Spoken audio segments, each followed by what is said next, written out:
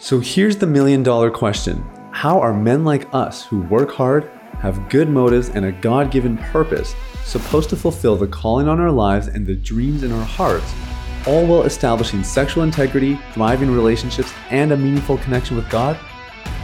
That is the question, and this podcast will give you the answers. My name is Sathya Sam. Welcome to Unleash the Man Within.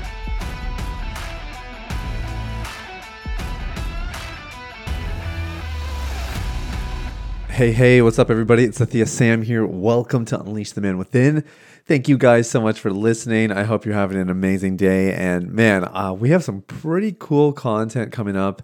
I got a chance to hang out with Jordan Peterson for a little bit at a VIP event. He did a tour. We have an incredible interview coming up this week with, kind of more of a discussion with my buddy Shane O'Neill.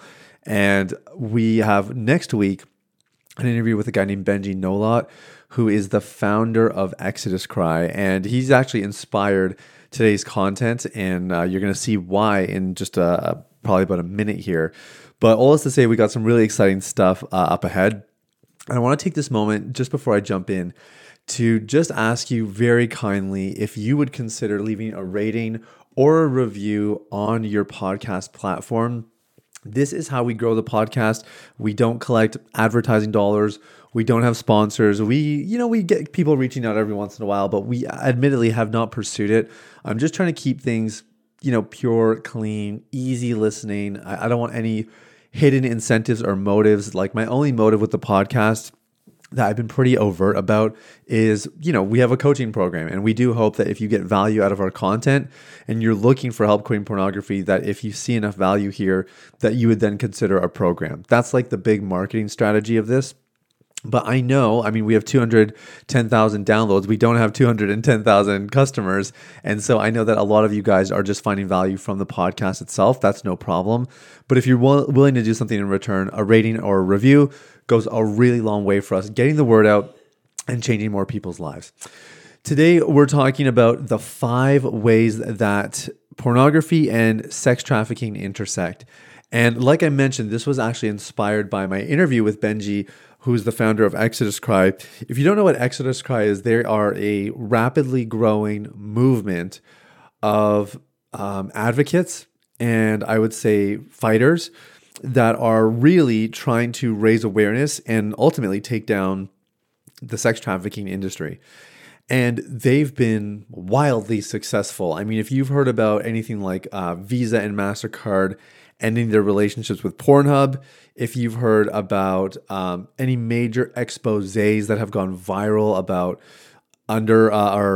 minors being filmed and their content being distributed on porn sites, I mean, any kind of story in the arena of exposing the toxicity of the porn industry and sex trafficking, Exodus Cry has pretty much been at the base of it, one way or another. And so in that interview, we'll get into all the good stuff. I mean, Benji is a very good storyteller, and the way that this whole movement came about is very gripping. But in the middle of that interview, he shared something that I wanted to do a separate episode on because I think it's standout material, and I think you guys need to hear it. So that's what I'm sharing today. This is going to be rather sobering material, and not in like a doom and gloom or an oppressive kind of way, but there are some stark realities of how pornography intersects with sex trafficking. And I haven't talked a ton about it. We've had Helen Taylor, also from Exodus Cry, on the podcast. She talked about it, but I wanted to do a standalone episode and dive into this a little bit. Here's what I'm hoping you'll take out of this. Number one, I hope it'll at least awaken your senses to what you're actually supporting when you watch pornography. One of the biggest lies that we believe when we fall into a consumeristic mindset, whether it is about pornography, whether it's about food and groceries, or about relationships, or whatever it might be, the biggest lie we believe is that we're the only people affected by the decision to consume. That is incorrect. It is always incorrect. It is always false. The reality is, for you to consume, something first had to be produced.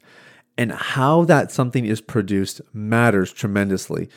Now it's interesting because when it comes to, materialistic items, like, I don't mean that in like a vain way. I mean like things that are actually made of materials like clothing and supplies, and groceries obviously would be another thing. They're not fabricated, but they're produced. Those things are the way they are produced is actually pretty concerning, and it's interesting to see how people are being exploited and the impact it has on economies and all that kind of stuff. And I'm not well researched on it. I'm not going to pretend I am, but it certainly is eye-opening. And for pornographic content to get produced, there are insidious, toxic, I would say straight up evil agendas that take place. And whether you like it or not, when you choose to watch pornography, you are fueling these agendas because they run on attention. That's the currency. The currency is not money, because you might be like, well, Cynthia, I don't spend any money. That's what people always say. When we ask them, what's been the cost of having porn in your life all these years? Oh, I haven't spent anything on it. Oh, yeah, you have. You'd not be having this conversation if it didn't cost you something.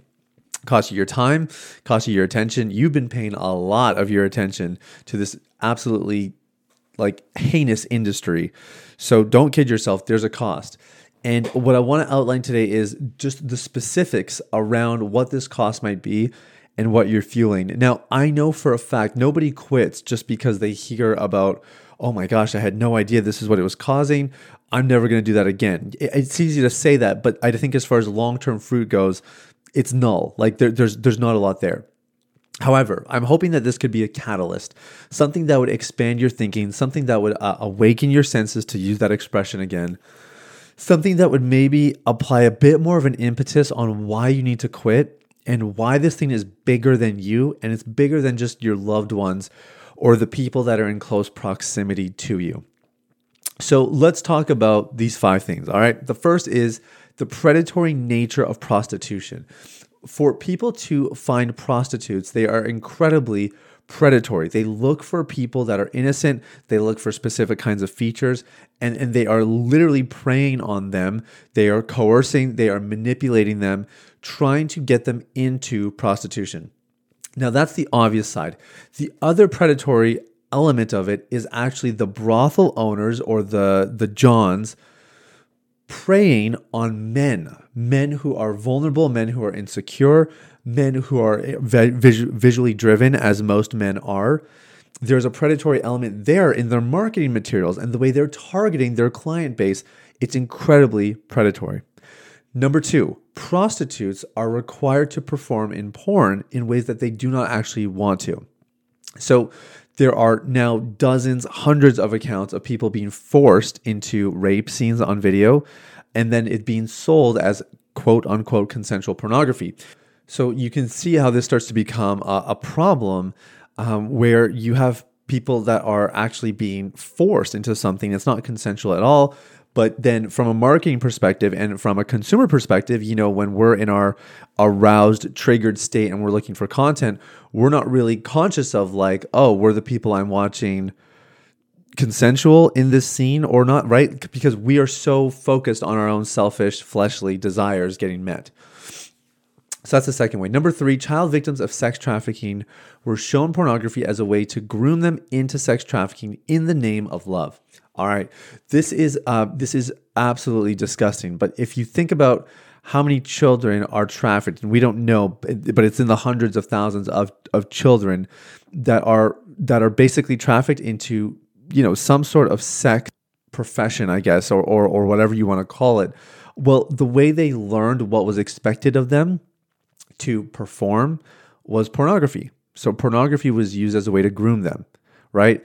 And it's never presented as like, hey, this is pornography. It's presented as love. And Benji will talk more about that in the interview next week. Number 4, pornography has been used to fuel men's appetite for prostitution. And this was maybe the most alarming thing that I learned from my interview with Benji. But what he said is, in their research, they spent about 4 or 5 years talking to Johns, talking to brothel owners, and then talking with buyers as well, and talking with the prostitutes, like just trying to understand all the different players in these scenarios and trying to figure out like what are the commonalities, where are the patterns. The most staggering pattern for them was that every man that bought a prostitute. Every man that they spoke with that made some sort of purchase at one of these brothels or whatever, and this is in like different locations across the world, different demographics, different socioeconomic statuses, like tons of variety in the demographics. But the one thing they all had in common is that they had a problem with pornography from a young age. So really let that sink in. See, people don't realize it's like imagine your 12-year-old child, whether you're a father or you're going to have kids one day. Imagine your 12-year-old child smoking a cigarette. You know that if they continue down that path, smoking cigarettes, it's only going to get worse. They're going to become more dependent on it, and in the process, it's going to deteriorate their health, their skin, their teeth. Like their life expectancy, like everything suffers if they keep doing that. So think about that. The effects that pornography has compared to a cigarette are manifold, like way, way more and in way more different ways. It's a way bigger problem.